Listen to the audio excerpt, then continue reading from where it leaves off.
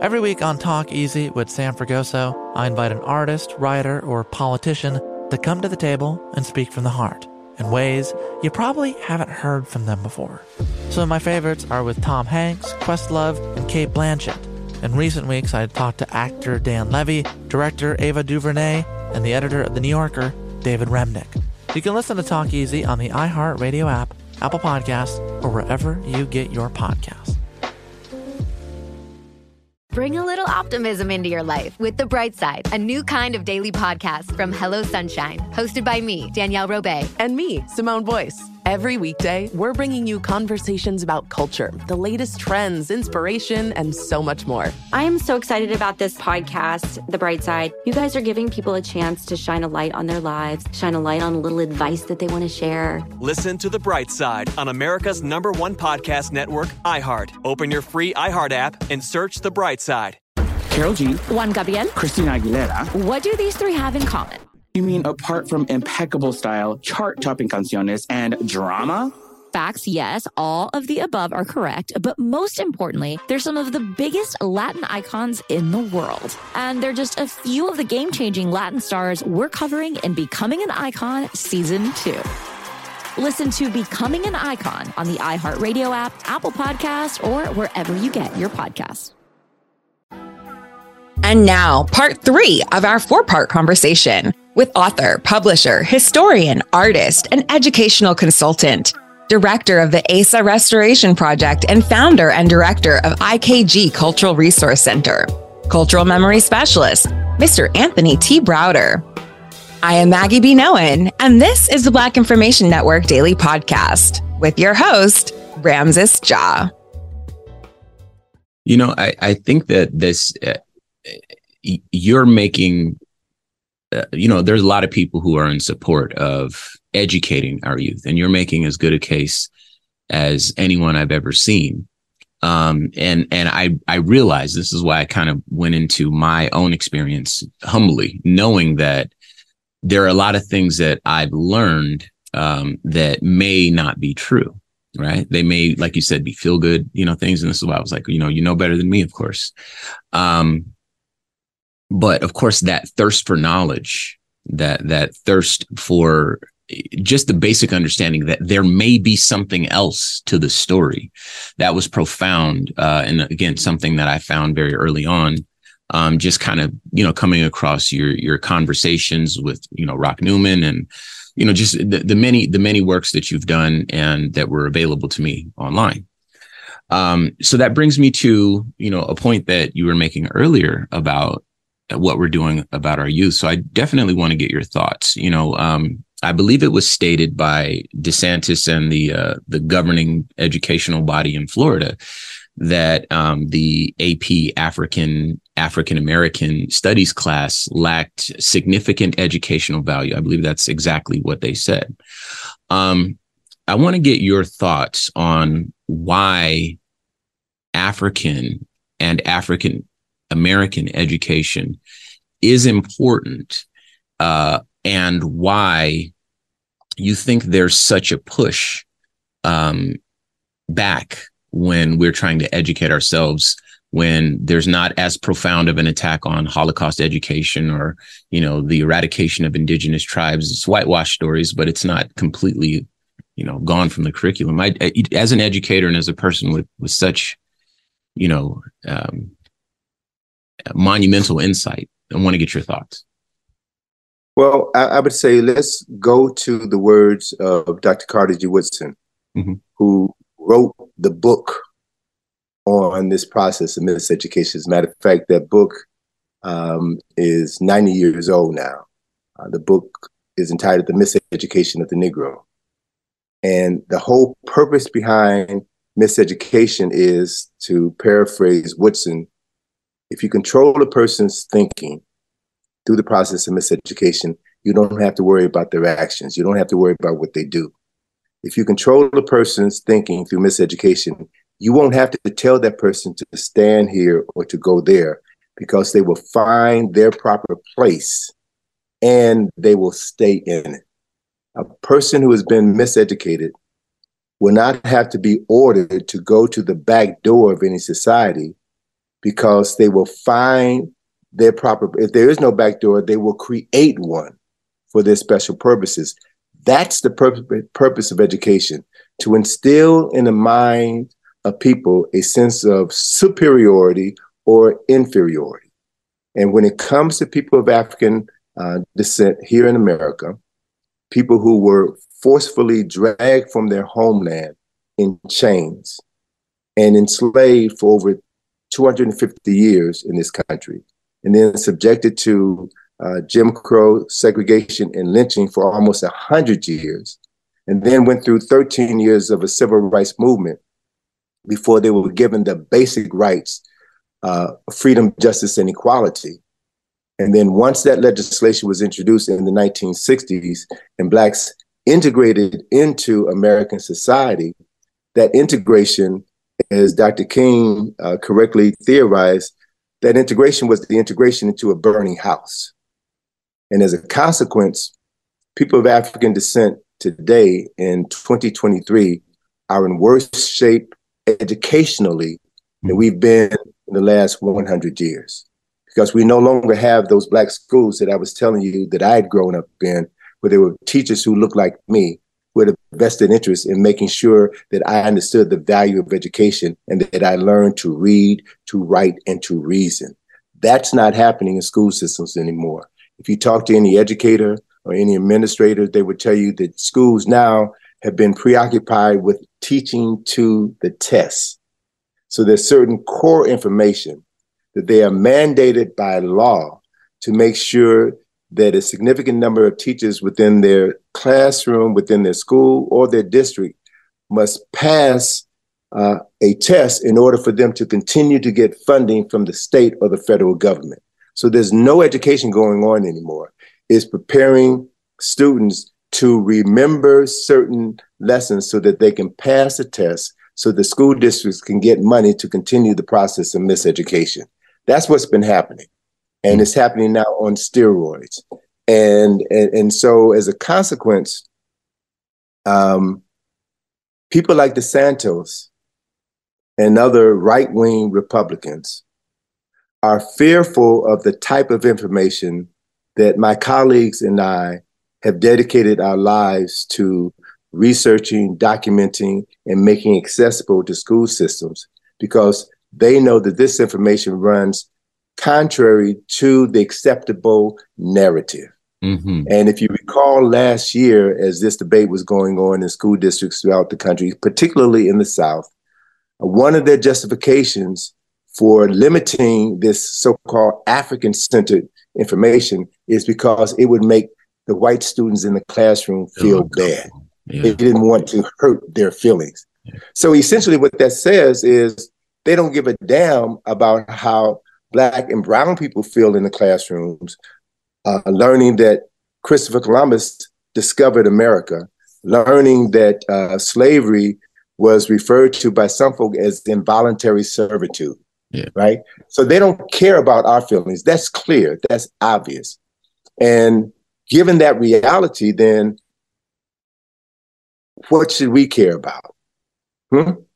How should we care about that? And so my position has always been to look after our family first. Mm-hmm. So if you are not actively involved in going to the school board meetings in your community, if you're not actively involved in holding schools accountable to ensure that your tax dollars are used to make sure that in your child's classroom, there's information that uplifts the psyche of your child and makes them feel good about themselves. Now, school is more than just feeling good, but when a Black child is in a classroom and hears about the fact that Africans had traveled to the Americas 2,500 years before Christopher Columbus was born, and they see the physical evidence of the 20-some-odd statues in Mexico of the people who were classified as the Olmecs, who brought technology, who brought architecture,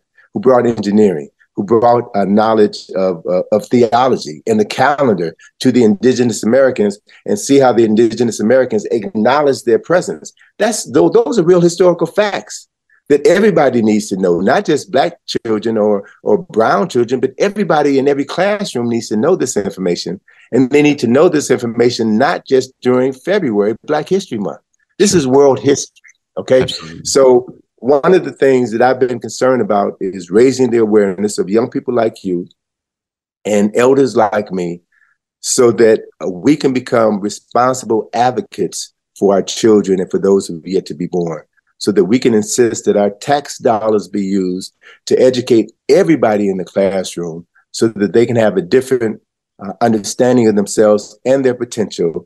And trust me, brother, none of this information has anything to do with making white folk feel bad. Bad, I know. It's about telling and teaching historical truths and teaching the young folk in the classroom how to be objective in internalizing that truth.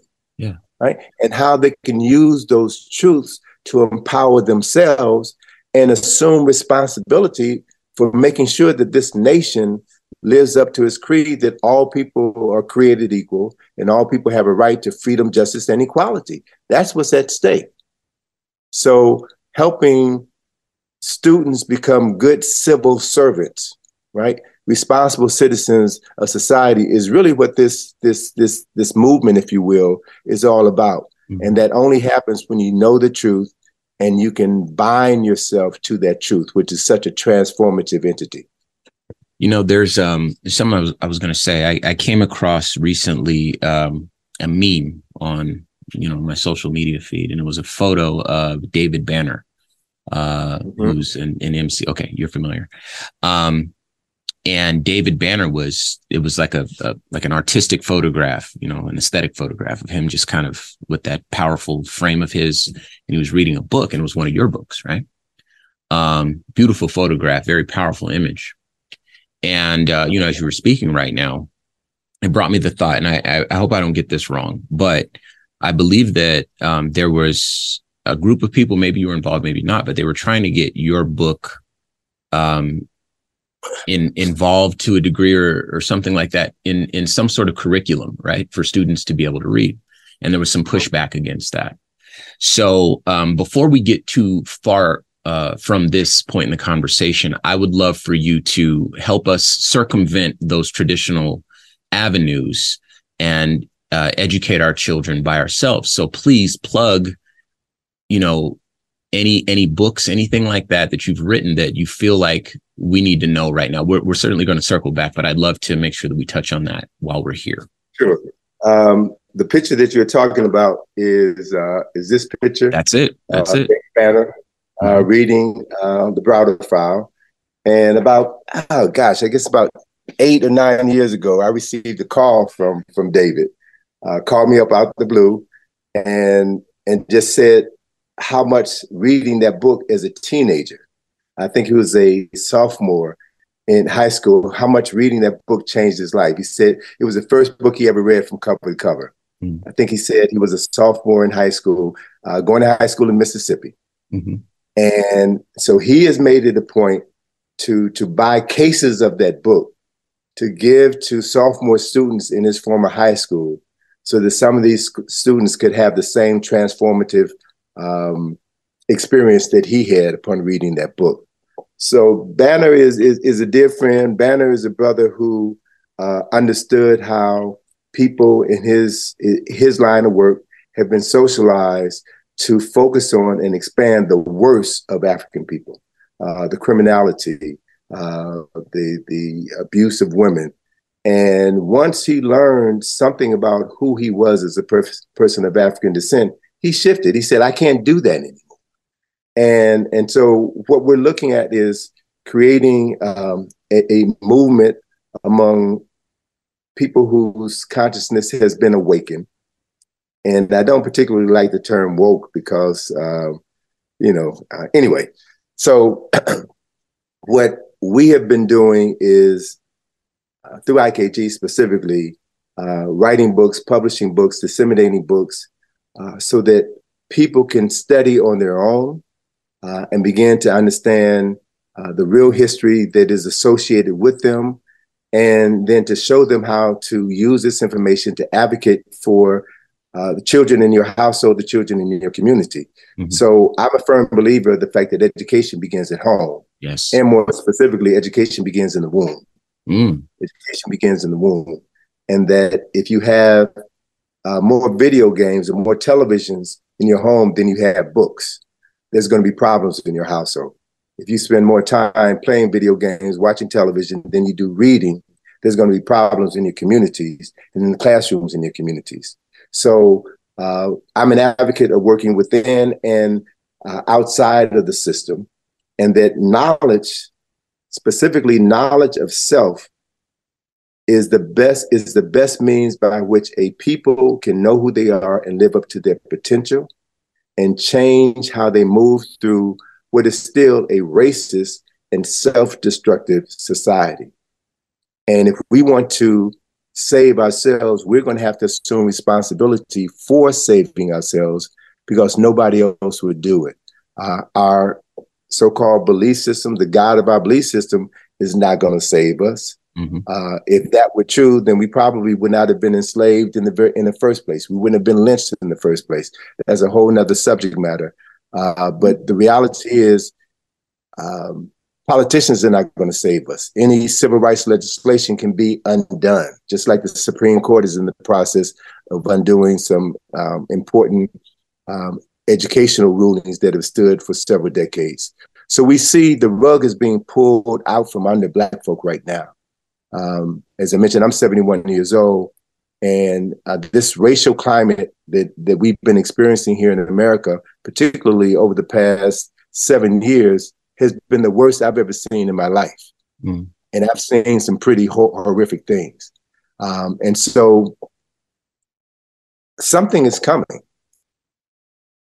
And if you don't know what's coming, if you don't know how to prepare for what's coming, you'll be like the victims of Katrina, who didn't have the resources to get out, and you'll be standing on top of a roof with the sign that says, "Help me," but there'll be no one to come to your assistance. So history can teach us cycles of the past, how those same cycles are manifesting themselves today. And those people who are good stewards of history can then use that knowledge to prepare themselves for what they know is coming based on the cyclical nature of history. So I've been advocating for years through IKG that Black people study Black history, and more specifically, our relationship with white people, so that we can better determine who is for us and who is against us, and use our time, our talent, and our treasure to ensure that we not only survive what is coming, but we thrive because of specific decisions that we made and specific information that we have passed down to our children, so that they're able to benefit from this knowledge and continue to perpetuate information that will ensure our continued success and our continued ability to thrive in the United States of America, which is, based on my study, the United States of America is the wealthiest, most powerful nation in human history. If you can't make it in America, there's something wrong with you, right? And that's real. Despite the racism, despite the prejudice, despite all the obstacles, we have a better chance of making it here in this country than any place in the world. And with the knowledge of how this country works and how the world works and our place in the world, we can use that knowledge to not only survive in America, but to thrive in this country and be a benefit to other African people all over the world who look to African Americans for models of how to live. You know, folk not only follow our music, they not only follow our cultural traditions, they admire us because we've been able to accomplish what no other oppressed people on the planet have been able to accomplish. And once a significant number of young African Americans, such as yourself, understand what's at stake and shift your thinking to commit yourself to something bigger than your own individual lives, then we will find ourselves in a position to adequately direct the future of this country and ultimately the future of this world based on how we've shifted our thinking, how we've shifted our action, and how those actions are now shifting the course of the world. That's what's at stake. That's why people like DeSantis and others don't want this information to be taught in the classrooms, because it changes how you see yourself, it changes how you think, it changes how you act, it changes everything.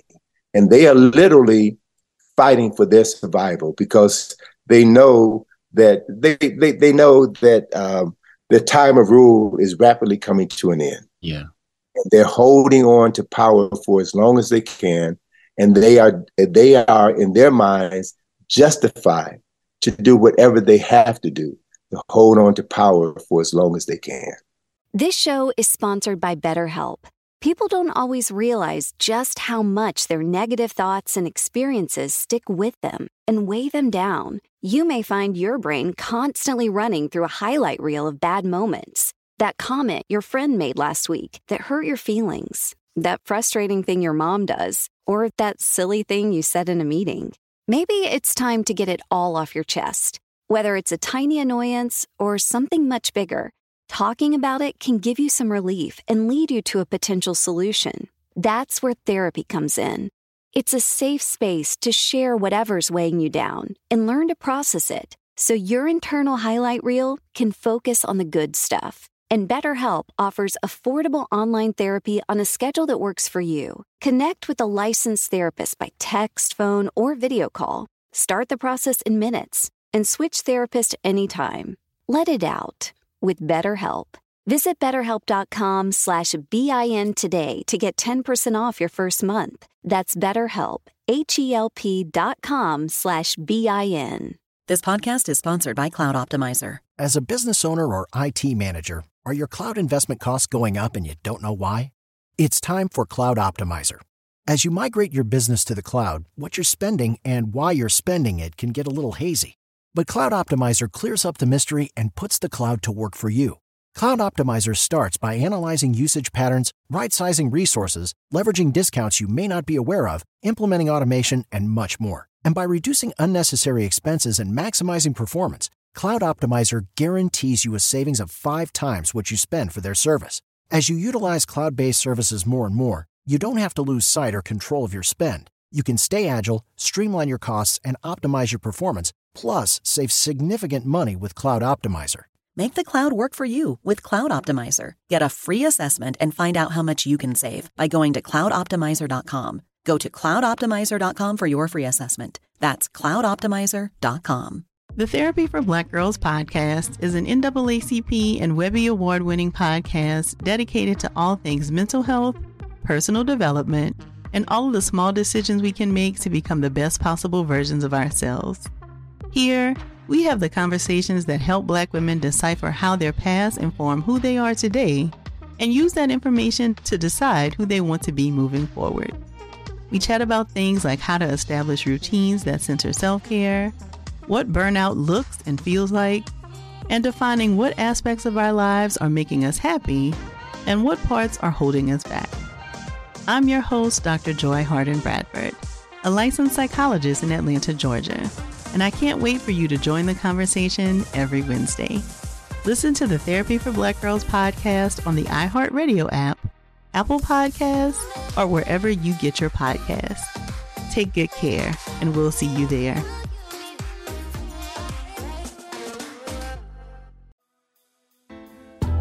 We are here today with author, publisher, historian, artist, and educational consultant, director of the ASA Restoration Project, and founder and director of IKG Cultural Resource Center, cultural memory specialist, Mr. Anthony T. Browder, discussing the original architects of civilization, African history and culture, learning more about his educational organization, as well as his extraordinary body of research collected over 3 decades, and with 65 plus trips to Egypt and other international destinations.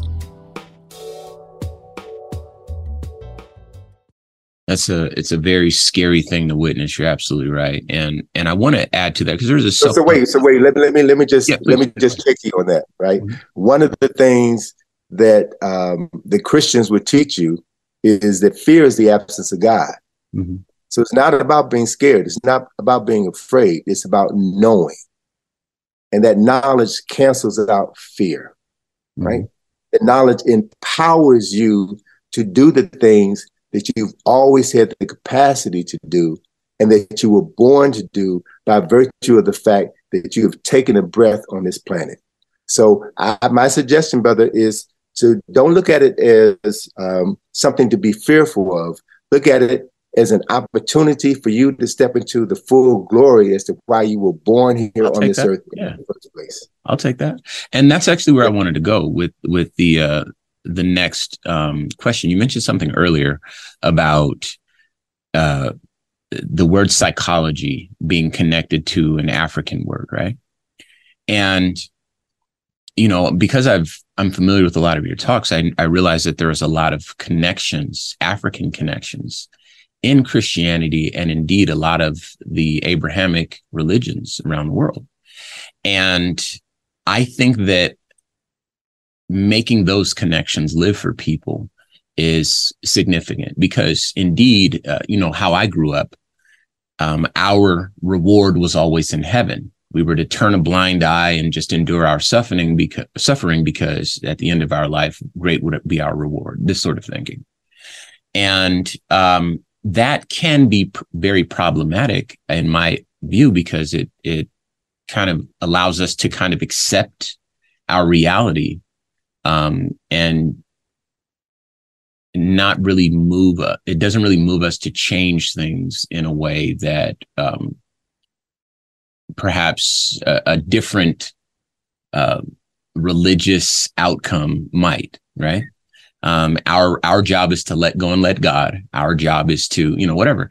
And I believe if people knew the connections to the African traditions, and I'd love for you to tell the story of the virgin birth and any others that come to mind. But I know that when I heard those connections, I recognized, wow, okay, there's something deeper here.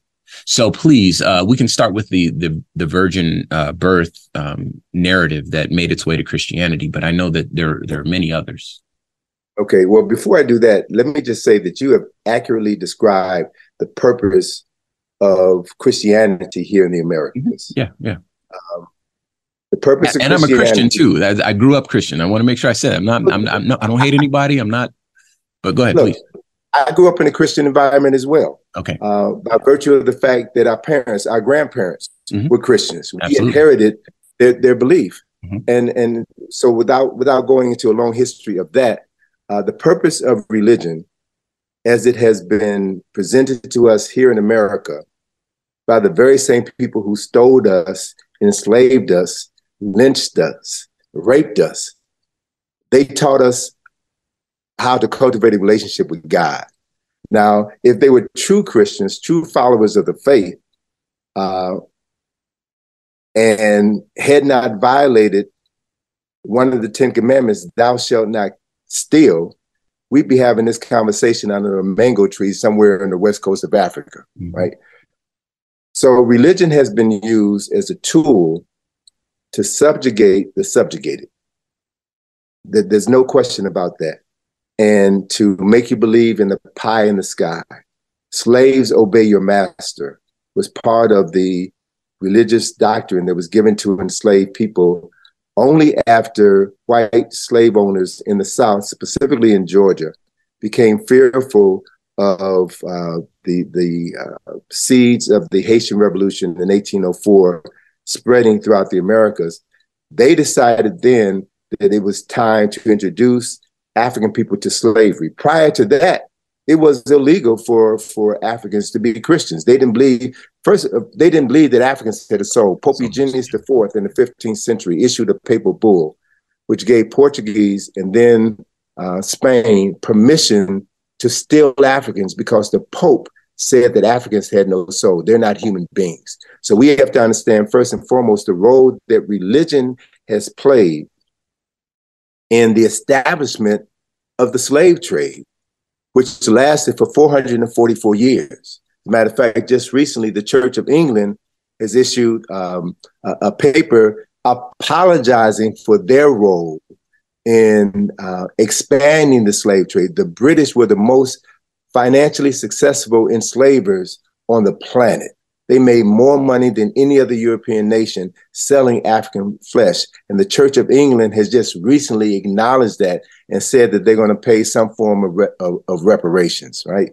So the reality is the religions of the Abrahamic faith, Judaism, Christianity, and Islam, were derived from spiritual traditions that originated in the Nile Valley at least 2,000 years before Abraham was born. So you asked me to tell the story of the Assyrian drama. Once you understand foundational African history, it shifts your understanding of everything else. And either your mind becomes open and you begin to pursue more of this information, or you suffer from cognitive dissonance, and the information that you're hearing conflicts with what you have been socialized to believe in, and you shut down and reject that information because it makes you psychologically, emotionally, and maybe even physically uncomfortable. Mm-hmm. So this story that I'm going to share with you is the foundational story of Kemet, ancient Egypt. It is a story that is at least 6,000 years old.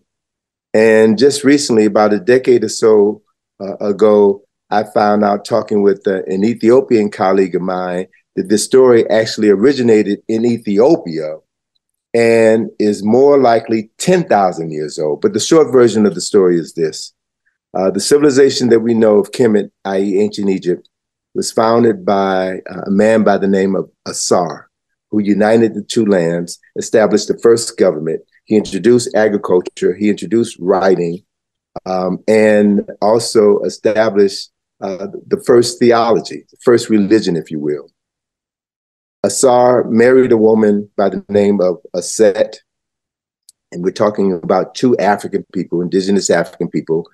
And if the story of the Ethiopian origins of the story are true, we know that they came from Northeast Africa, which is the region where paleoanthropologists have determined the first humans lived, right?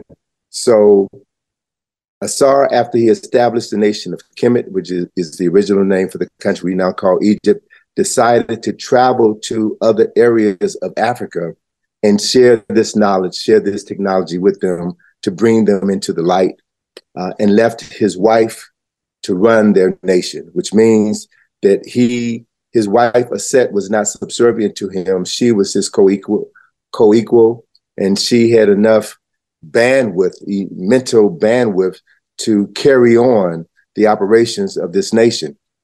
Now, according to the story, there's multiple versions of the story. Assar was murdered by his brother Set.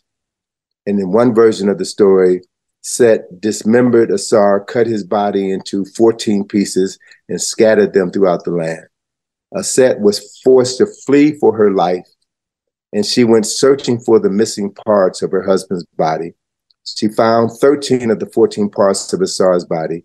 As she found each body part, she washed it, she anointed it with oils, and then literally Aset remembered her husband. She reassembled his body and then wrapped his body in bandages, thus creating the first mummy in recorded history. Mm-hmm. And she then proceeded to bury her husband. It took Aset 70 days to find the missing pieces of her husband's body and to prepare his body for burial. So in Kemet, in Egypt, for the next 3,000 years, the process of mummification lasted for 70 days. So that's how important this story, which I have to share with you and your listeners, this story is a myth.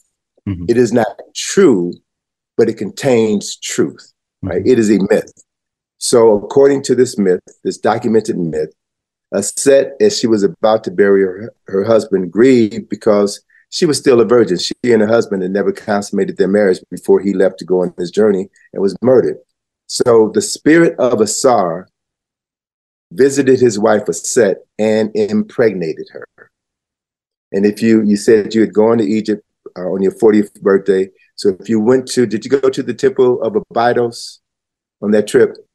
I'm not sure. I can't remember the name. I went to the temple where the Sphinx is. I know that. I would know, but that's in Giza. Okay. Abydos is south, about 200 miles south. Is that by Luxor? That's before you get to Luxor. Okay. All right. No, I didn't make it. Abydos is where the oldest existing temple in Egypt still is. It was a temple that was started by Seti I, the father of Ramesses II, the father of the man that you were named after. It's one of the most remarkable temples in Egypt. It was built around 1350 BCE. Mm-hmm.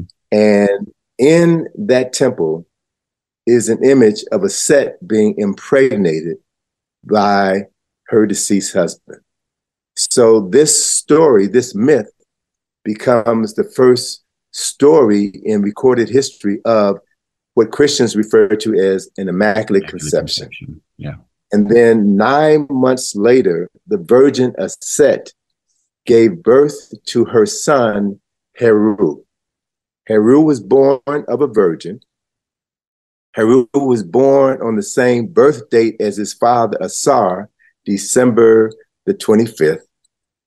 Heru was born to avenge the murder of his father, and his responsibility was to reclaim his father's throne. Ultimately, if you went on that trip to Egypt, if you went to the temple of Edfu, then that is a temple on the way to Aswan that is dedicated to Heru, the son of Asar and Aset. And in that temple, you will see carved on the walls images that depict the story of Heru as an adult battling his uncle Set, the man who murdered his father, and defeating Set, and then becoming the legitimate heir to the throne of his father. And as part of that story, as part of that narrative, when Heru ascended to the throne and became the king of Kemet, his father Asar was resurrected from the dead and took his place in the ancestral realm on the throne of judgment. So Asar then became the person who judged the souls of all the dead, all the deceased people who came before him on Judgment Day. Now, these elements, essential elements of this myth, this African myth, which is at least 2,000 years older than Genesis in the Torah, serve as the foundation for Judaism, Christianity, and Islam.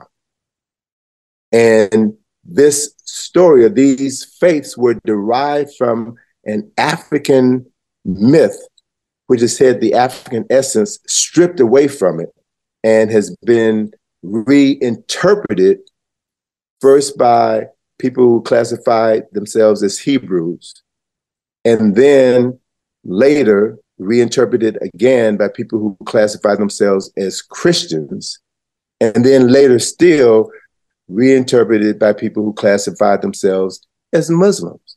Mm-hmm. So what I know, based on my study of history, is that through an accurate interpretation of historical events, you can find the African seed, the African DNA in many aspects of lives or traditions, cultural traditions that have been attributed to other people.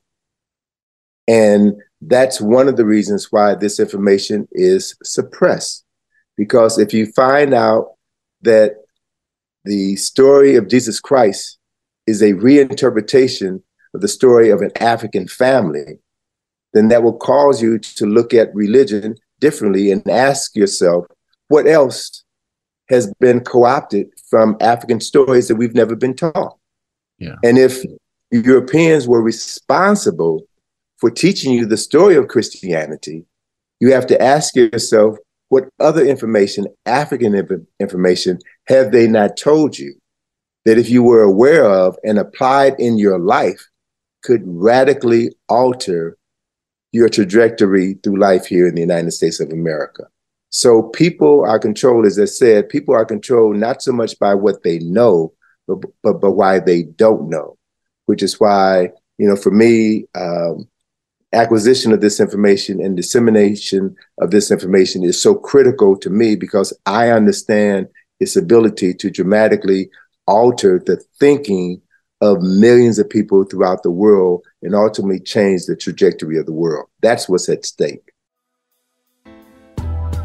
This concludes part 3 of our 4-part conversation with author, publisher, historian, artist, and educational consultant, director of the Asa Restoration Project and founder and director of IKG Cultural Resource Center, cultural memory specialist, Mr. Anthony T. Browder.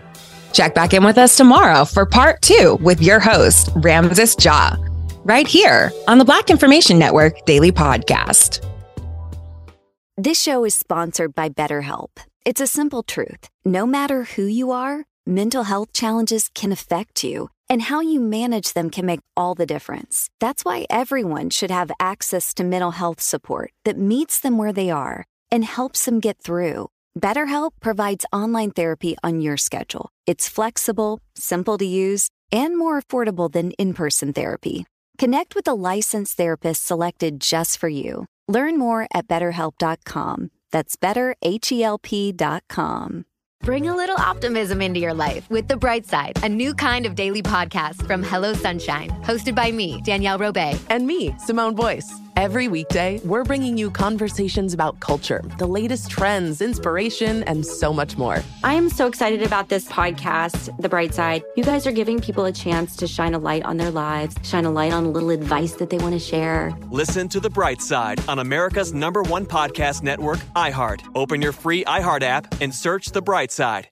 Every week on Talk Easy with Sam Fragoso, I invite an artist, writer, or politician to come to the table and speak from the heart in ways you probably haven't heard from them before. Some of my favorites are with Tom Hanks, Questlove, and Cate Blanchett. In recent weeks, I talked to actor Dan Levy, director Ava DuVernay, and the editor of The New Yorker, David Remnick. You can listen to Talk Easy on the iHeartRadio app, Apple Podcasts, or wherever you get your podcasts.